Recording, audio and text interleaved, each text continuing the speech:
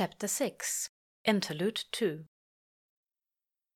Adam's eyes are wary and his small body is tense, though his words are calm and coolly delivered.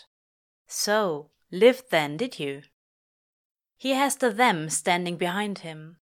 Aziraphale would be surprised by this, normally, but he knows things now. In brief flashes only, he hasn't had the time to learn how to control anything yet. And his knowing reveals that Adam has pulled them into his secret. The angel doesn't begrudge him that. There are some obstacles a person, especially a child, shouldn't have to weather without the support of his friends. And Aziraphale knows that, when the time comes, the humans will need to understand what is happening around them. The more they can put into the inner circle of their armies, the better off the earth will be. Crowley hovers at Aziraphale's side, so close that the shoulder of his suit jacket brushes against Aziraphale's own sleeve. He had miracled himself some clothes before getting into the patiently waiting Bentley, once the shock of what had just happened had worn off enough for Crowley to make the drive. "Yes," Aziraphale assures. "I'm quite all right. We both are. How are you all?" Pepper and Brian trade glances. Wensleydale stares at Aziraphale with wide eyes. Aziraphale can feel the boy's superficial emotions. They burn bright with awe and a reverence that makes the angel, former angel, distinctly uncomfortable. "Have you gotten yourself any butterflies yet, Wensleydale?"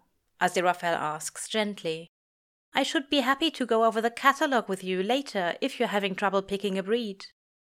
Wensleydale's brows draw close. "You'd do that with me still?" Aziraphale steps forward and gently squeezes the boy's thin shoulder. "Of course. It's what friends do together, isn't it?" He relaxes, watching the awe and intimidation ease away under the stronger, more genuine emotions of fondness and excitement. "Yeah, I'll bring it tomorrow. Will you be there tomorrow?" Crowley nods, answering for both of them. "We need a break. Think we'll spend a few days at the cottage, as long as your mom doesn't mind, Pepper." Pepper shrugs. "She won't, most likely. Got held up on the changes to the kitchen 'cause the construction blokes are waiting on parts. Can't do anything in here until then." Crowley and Pepper end up catching up about the state of Noodle, drifting over to the snake's home. Wensleydale and Brian volunteer to take their bikes down to the grocer's and get everyone some lunch. Adam and Aziraphale walk together into the backyard. Aziraphale watches Adam climb up the branches of the ash, his golden head popping up from a window on the first floor of the treehouse. The boy peers down at him with a thoughtful expression. "What should I call you, now?" "Aziraphale is good enough, isn't it?" "Aziraphale is fine. I meant, what do you dominion over exactly? We learned about Greek gods in school. They all were dominioning over things. God of war, goddess of love, that stuff. What are you?" Aziraphale can track Crowley's movements in the cottage. Standing directly over Noodle's enclosure, dropping a mouse in for her. Moving, probably with Pepper, into the cordoned-off area where the new kitchen will be. Hovering near a window, peeking out at Aziraphale and Adam from behind the smudged glass. If he actually tries, really puts forth the effort, he can track them, too. Adam in the tree above him. Pepper walking the length of the new stove. Brian and Wensleydale browsing the aisles at the grocer's and spending far too long around the tank with the live lobsters in it. With a slightly harder push, he can feel Anathema and Newt in Jasmine Cottage. Shadwell and Tracy in their flat in London. Charles, who delivers Aziraphale's mail to the shop, driving down the road in his truck. Maria and Kyle, two of their favorite waitstaff from the Ritz, at uni and at his parents' bungalow, respectively. Janet and Inovic, asleep in her bed, her daughter Sandy in the living room, surreptitiously watching telly with the volume way down. Karen, whose prayer he'd recently answered by healing her daughter Iris's terrible cough, saying her rosary at her local village church. Farah playing soccer in the park, and Jin and his family eating a meal, and Amara and Rebecca together in their dormitory room, sweaty and tangled together on the bed, and Hakim and Mikhail, and Jamar and Tim and Peter and Neil and Terry and... "Hey!" Adam says sharply. Aziraphale's attention comes snapping back like a rubber band. He blinks, slowly. So sorry, he says, dazed. What was I saying? I asked what your dominion is. What do you serve? Aziraphale licks his dry lips and lifts a shoulder in a slight shrug. Oh, people? People?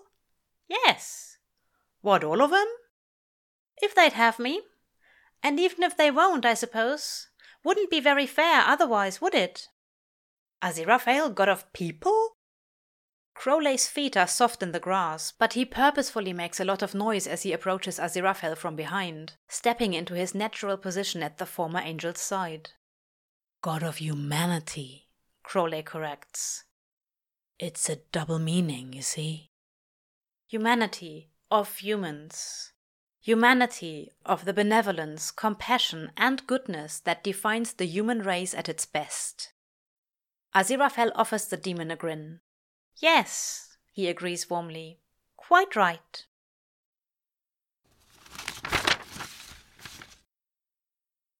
Crowley pushes the plate of sandwiches closer to Aziraphale's hand. The them have already eaten their fill and now lounge around the cottage's living room, chattering amiably back and forth about how they're going to, someday, save the planet from destruction. Aziraphale squeezes the demon's hand briefly in thanks. For all his new divinity has changed him, it cannot restore on its own what hell had taken. He still lacks the joy and simple pleasures he had left behind in the circle of gluttony. The taste of the bread, cheese and turkey is like gritty ash on his tongue.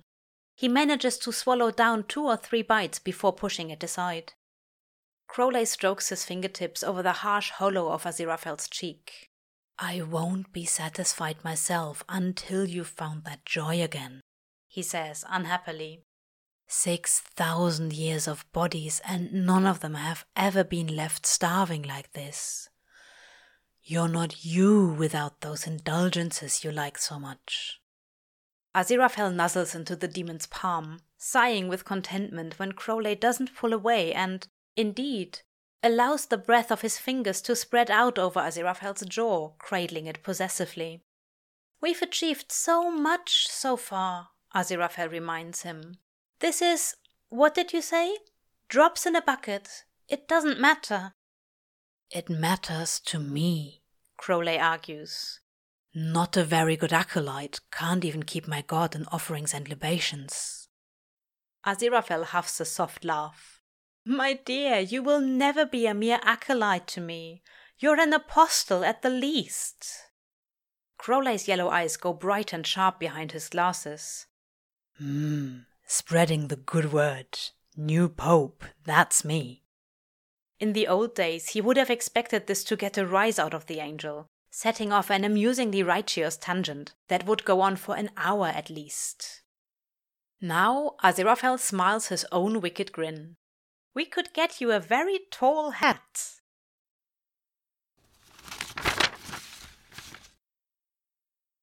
Aziraphale comes back to reality to find Adam Young staring at him with serious eyes. Hello, the boy greets. Hello, Aziraphale says back automatically. He looks around himself. He's sitting cross-legged in the backyard. When he'd first sat down, the sun had been peeking over the horizon. Now it's high in the sky, well past noon. The former angel hums, thoughtfully, at the side. Where'd you go? Adam asks. He too is sitting cross-legged in the grass. He has a massive hole in the knee of his jeans and a long streak of something sticky down the front of his t-shirt. Aziraphale smiles at him, feeling warm inside as well as out in the combined light of Adam and the sun. Oh, nearly everywhere, I expect. I was answering prayers. What kind of prayers? Aziraphale hums again. Well, a young person in Georgia is having a rough time of it. They're living with their father now, and they're not happy. There? Adam echoes. They aren't a girl or a boy. I don't think they know that yet. Right now they go by Charlotte, and they're hopelessly homesick for Montana, where their mother lives with her new boyfriend. Oh, that's too bad. Aziraphale nods. I sent them a postcard booklet. As if it were a freebie in the mail. The booklet comes from a gift shop in Helena. That's in Montana. And it has lots of pictures of the places they remember visiting as a child. That's good, isn't it? That's enough? Maybe not enough, Adam replies carefully. But's good, I think. It'd help, if it was me. Aziraphale relaxes slightly. He'd worried. Karen's daughter, Iris, is sick again. I keep treating what I can, but it's not going to help in the longer term. She has a hereditary condition. Her immune system is compromised. Adam tilts his head thoughtfully.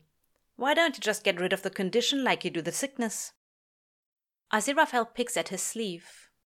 It already has a hole in it, though, and when he sees the flash of gold of Crowley's mark on his skin beneath it, he stops threading the fabric with his fingernails.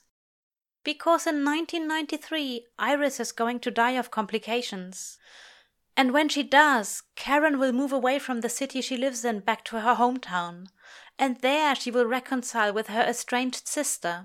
And the two of them will go on to start a charity that will, by 2020, provide enough funding to develop a treatment that will circumvent the symptoms of the condition and save thousands of future lives. Adam's interested gaze goes sorrowful and very dark. You could fix all that, he argues. You could make the condition disappear entirely, make it so no one ever has it now or ever again. Aziraphale shakes his head. I can't, Adam. It's all connected. If I were to go into the genetic code of all these people and eliminate the condition entirely, it would impact the entire course of human history in ways that I cannot even begin to imagine. Whole empires could crumble under the weight of such changes. I'd do it, Adam says sharply. I don't care about any old empires. If they fell and I didn't want them to, I'd just build them up after again. I'd fix everything that fell apart until it was all right and perfect and… Adam, Aziraphale says gently. The boy stops speaking, his gaze still hard and full of rage at the god sitting across from him. It can never be perfect. There's no such thing. You'd never manage it, and in the meantime, people would suffer even more than they already are. But that means you gotta pick, Adam replies, his rage giving way to more general upset. You're just gonna pick who lives and who dies? There's a reason they call it playing God, dear boy. Adam pulls himself into a tight little bundle. I don't like that. No, Aziraphale replies in a low whisper. Neither do I.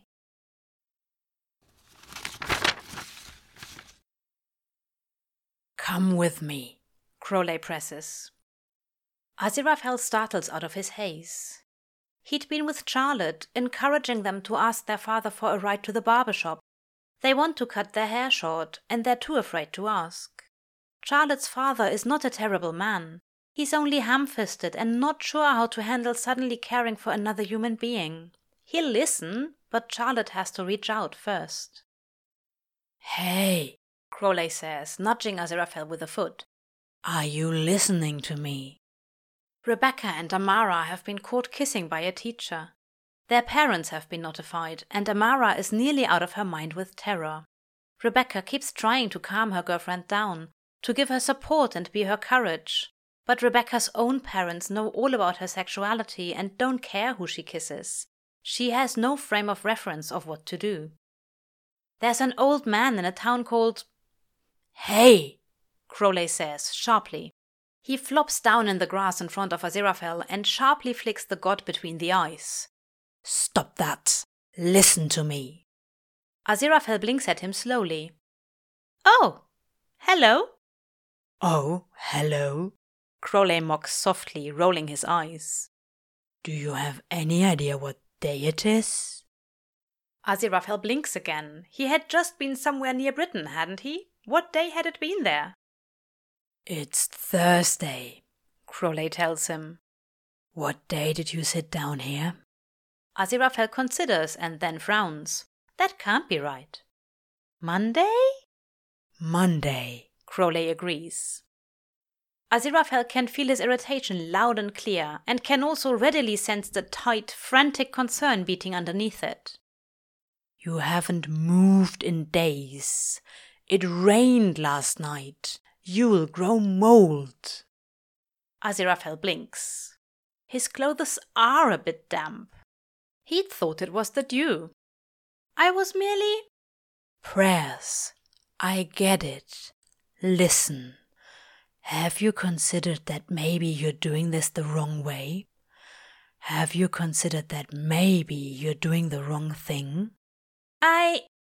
Aziraphale, you've been on Earth as long as I have and seen almost all the same things. How many prayers have you seen God answer himself directly? The Lord works in mysterious ways, I know. But you know what that means? He doesn't meddle. For all I know, he might be stomping on a few butterflies and putting some hurricanes into action. Fine. But he's not sitting on the back lawn for days at a time, personally orchestrating the lives of his flock till they suit him, either. You're too involved.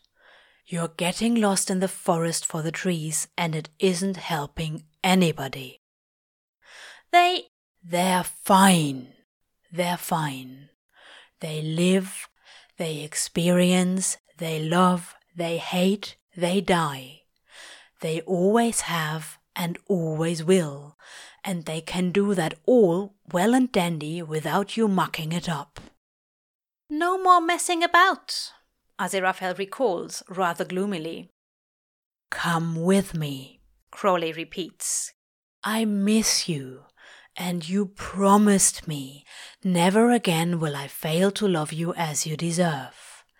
And I deserve to have my friend sit with me, warm and dry, inside. Aziraphale rubs idly at the mark along his arm. I'm sorry, my dear. It's fine, Crowley replies gruffly. Can't expect you to change overnight, can I? Do you think God was all sunshine and roses right after the flood? Hardly. Never did get the hang of softness and light at all, actually, till that Jesus bit, and look how that turned out. Never mind. Don't use him as an example more than you can help it. Aziraphale allows the demon to tuck him to his feet. He leans heavily on Crowley all the way to the living room, but his disciple doesn't complain. At least, not about that.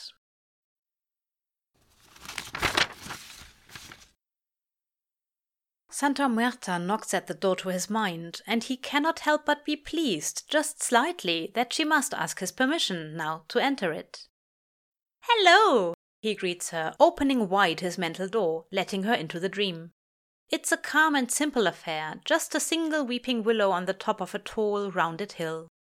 He'd been listening to the rustle of its leaves in his sleep. Santa Muerta tilts her head at him in a grin. You're more wily than I had expected. Hardly, Aziraphale murmurs back, with some affront. I try to leave that sort of thing to Crowley. You're a postal, she comments.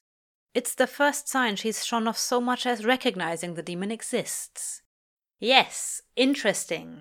Unexpected. You're rattled. Pardon the pun, Aziraphale remarks. He pats the grass next to him in invitation. She does not sit. Instead, she looms over him and puts her bony fist between them. She opens her fingers, and a cascade of feathers floats to the grassy ground. Aziraphale eyes them. Do you expect me to make a deal after all? No, she replies coolly. I have come to return what is not mine. I gave them to you in good faith. My feathers for passage to hell and temporarily restored ownership of my sword. Yes, consider this as a return. No strings attached. I was informed that you don't provide returns or gifts without cost. Santa Muerta tilts her skull to glare down at him. Gods don't barter with each other, Aziraphale. Those who try it will always live in regret.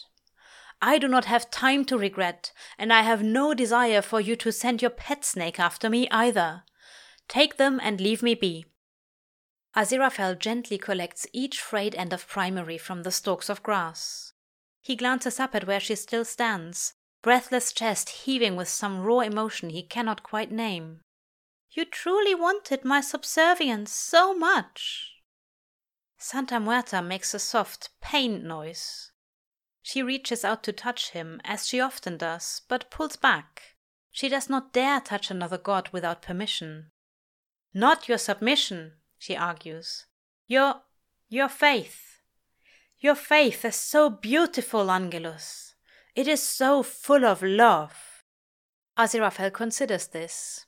Yes, I suppose it rather was. And is. Is? Santa Muerta pulls her arms around herself. You made a covenant, Aziraphale. You spoke a promise into being, that you shall love and protect and reverie that which you have previously left unattended, your acolyte and all of humankind. Aziraphale stares at her, uncomprehending. The faith you have reclaimed is yours, but it is not a faith in God any longer, and it is not only yours. Aziraphale takes in a shaky breath. That is quite a lot to think about. I will give you more to think about, she says with a hint of her old humor. What you have done is not a tiny matter. Angels of the third sphere have noticed, and it won't be long until their report reaches the ear of the Metatron, which is also the ear of God. A warning? Does that too come freely now? Gods do not barter, but we are not adverse to the exchange of favors. Maybe, someday, you will pay me a favor in kind. Aziraphale nods his head, but he's wise enough not to make any verbal concessions. Santa Muerta tilts her skull back in a knowing grin. I am sad to not have made you mine, she admits before she departs. But I am glad to see what you chose instead. You will make a fine god, Aziraphale, god of humanity. I believe you will do very interesting things, and I greatly enjoy interesting.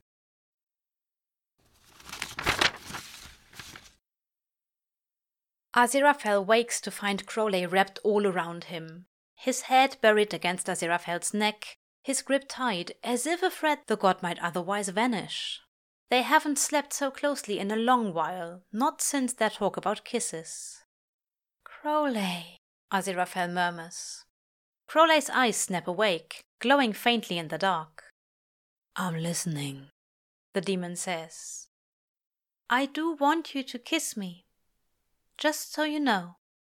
Crowley laughs softly, burrowing back against the god's neck. Thought it was something serious, he mumbles, already half asleep. It is serious, Aziraphale argues. All right. Kiss you tomorrow then. Let me sleep. Aziraphale laughs softly. He wraps his own arms around the thin, gangly form of his friend and follower and trails his fingers up against the ridges of the demon's spine. Good night, dear.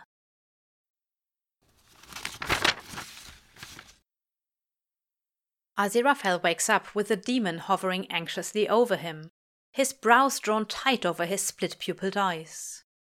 Last night, Crowley says, all in a rush, as if he's been holding it in a long time, just waiting for Aziraphale to wake up. Did you say I could kiss you? I never said you couldn't. You were the one who... Crowley's lips are softer than he might have expected. Crowley pulls away and runs a decidedly forked tongue over his own lips. His eyes are more animal than typical, scales breaking out like a blush over his cheeks and down his neck. Aziraphale runs a fingertip over the scales at his nape in wonder.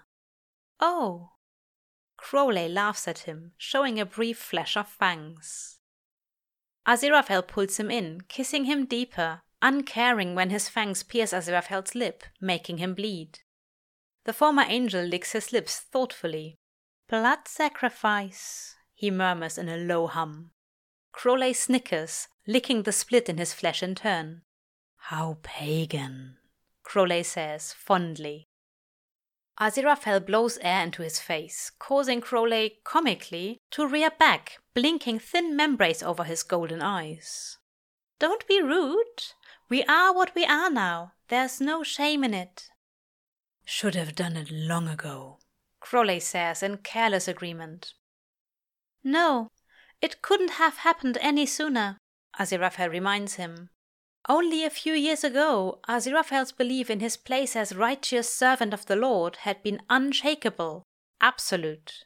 If anyone had told him then, before the arrival of the Antichrist, before his journey in and out of hell, before his conversion, what lay ahead? Preposterous, Aziraphale huffs. Crowley rubs his thumb over the holes he's left in Aziraphale's bottom lip. He grins, teeth decidedly less sharp, eyes less uncanny. Scales all but disappeared again into smooth skin. You could just about put a stud through this. Aziraphale raises an eyebrow at him. Maybe not so pagan as all that, then, yet.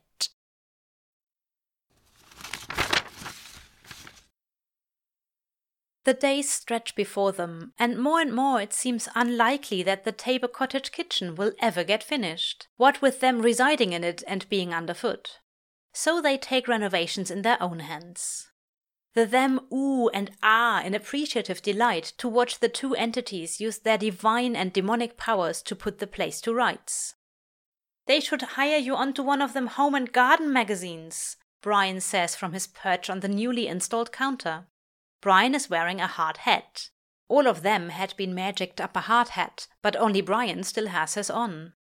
Even Wensleydale had determined the area to be danger-free, and had squeaked in faint delight when his hat had summarily disappeared into thin air at a mere snap of Crowley's fingers.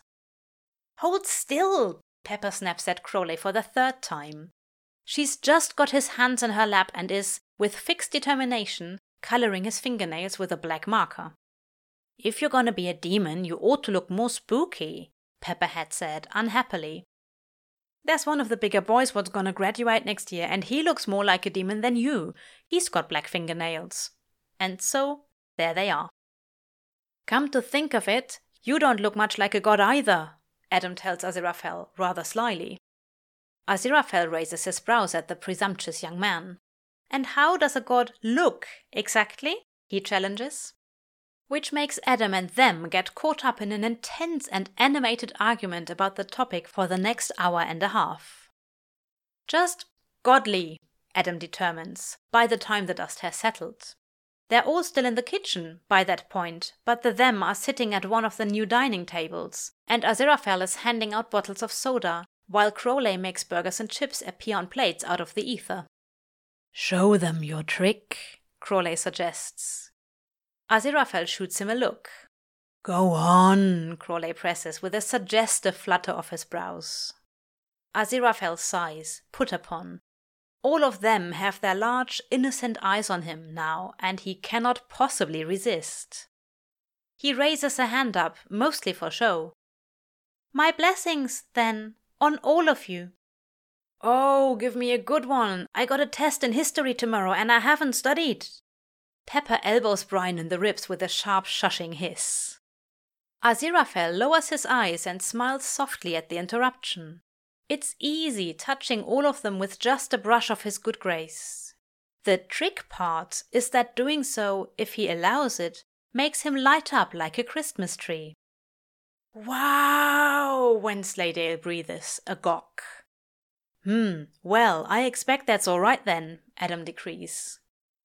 "His wardrobe is still naff, though," Pepper says, as if she herself knows a thing about fashion, excepting that trainers ought to never be anything but well broke in, and oversized button-ups are best for keeping the mud off, so one does not get yelled at for tracking in it.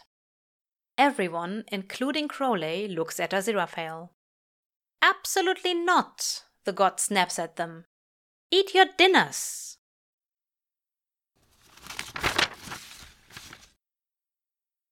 Somehow it turns into a food fight.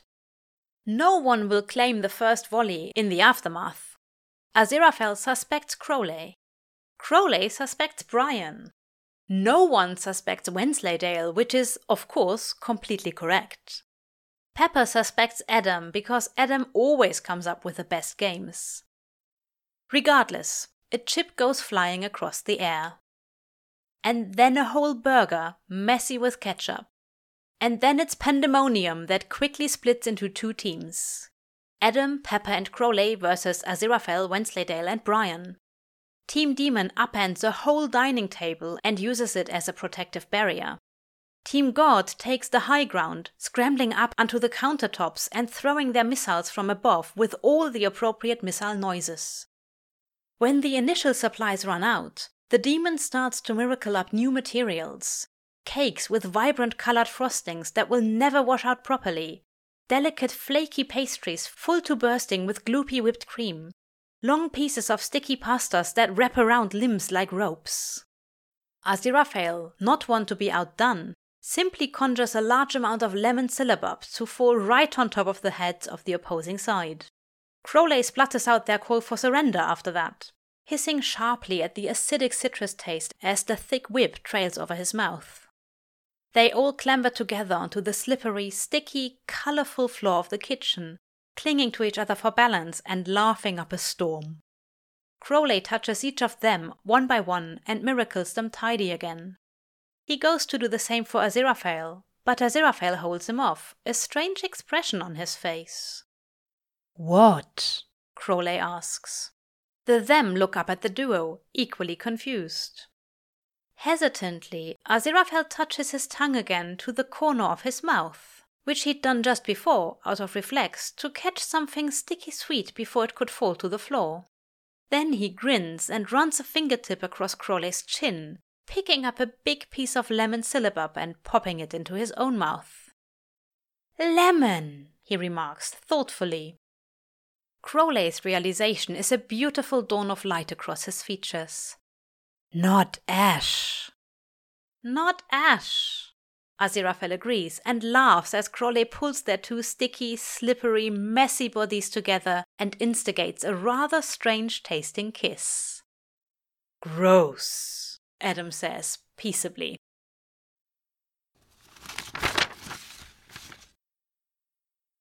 The them watch wide-eyed as Aziraphale eats his third cheeseburger in a row. Crowley watches too, far more fond than alarmed. The kitchen and dining area are spotless again, and everyone has finally settled down to actually enjoy their meal. Aziraphale especially enjoys his. Hamburgers and chips are hardly his preference, but there's time enough to rectify that.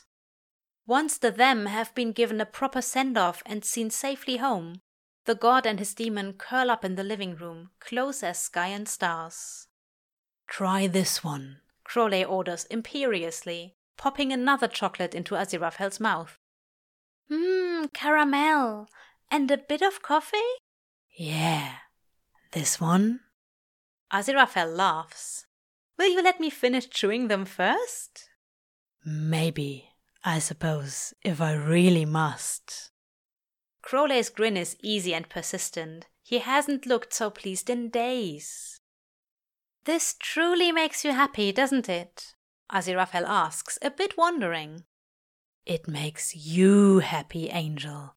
That always makes me happy too. Crowley refills Aziraphale's wine glass and presses it insistently into his hand. It's a very fine vintage, faintly peppery beyond the sweet fruitiness. Aziraphale's expression goes soft.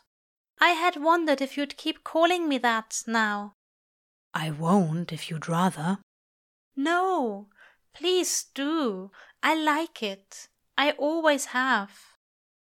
Crowley nods, pressing a dark piece of chocolate against his lips in reply.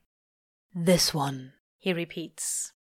Aziraphale huffs softly and obligingly takes the candy into his lips with his tongue.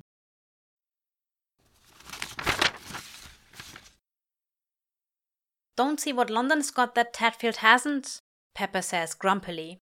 Quite a lot, actually, Wensleydale says brightly. In fact, there's... She doesn't mean literally, Brian intercedes. They've spent ages in London, years and years. It's home for them. That's all right, isn't it? Tadfield is home, Pepper snaps, bristling. She's been sharp as knives all morning, and no one knows how to shake her out of it. Aziraphale comes up behind the girl and lays a dark hand on her own dark cheek. They could almost be family, if you could put aside the currently ethereal glow of the former's skin. Don't you bless me! Pepper snaps at him, pulling out of his reach. Aziraphale kneels so that he is eye to eye with her. He keeps his hand resting gently on her shoulder. "We'll visit often," he promises. "Not just to make plans and things. Proper visits with card games and cakes." "In the meantime," Crowley adds, speaking to all of them, "you've got work to do, don't you? Start spreading the word to your peers and the like. Start preparing them for what's ahead." "We're just kids," Pepper grouses. She's never been argumentative on such a point before. Pepper longs to stick it to the man, in fact, especially if the man is Satan and God and their acquired legions. "What are we supposed to do about it?" "Just remind them they are powerful," Aziraphale reminds her. "Remind them that they have imagination and innovation and no small amount of persistence. Heaven and hell can't hold a candle to that. They can't change, not like you lot. They can't adapt. And they can't rationalize. And they can't see in proper shades of grey. Remind them that they are capable of terrible good and terrific bad, and that they don't have to do too much of either, as a matter of fact." Crowley tugs lightly at the collar of Aziraphale's jacket. "We should go, Angel." Aziraphale ignores him a moment, his searching eyes on Pepper instead. "What's got you so worried, dear?" he presses. "What's wrong?" Pepper's usually determined eyes are soft and troubled as any child's might be, with due cause. "Every time we see you something's different," she says, all in a rush. "What about next time? What if you come back and you're all changed again? What if someday you come back and you're so different that you don't—" Aziraphale's skin glows again, though he doesn't seem to be doing anything especially. His eyes light up, too, like tiny flames. "I now establish my covenant with you. I will remember my covenant between me and you and all living creatures of every kind on this planet. No matter what might change in ourselves or in the world, no matter what obstacles arise and empires may fall, Pippin, Pepper, Galadriel, Moonchild Peterson, we will always call you friend, companion, and piece of our own souls." Aziraphale clears his throat softly, looking away. "All right?" he asks, embarrassed. Pepper stares at him with wide eyes as all the light flows out of him and he's just Aziraphale again. Slowly, she loops her arms around the grown-up's neck and gives him a brief, hard, choking squeeze. "When the end time comes," she says seriously, "you and Adam've got my vote." Aziraphale smiles and pats her cheek. "Thank you very much."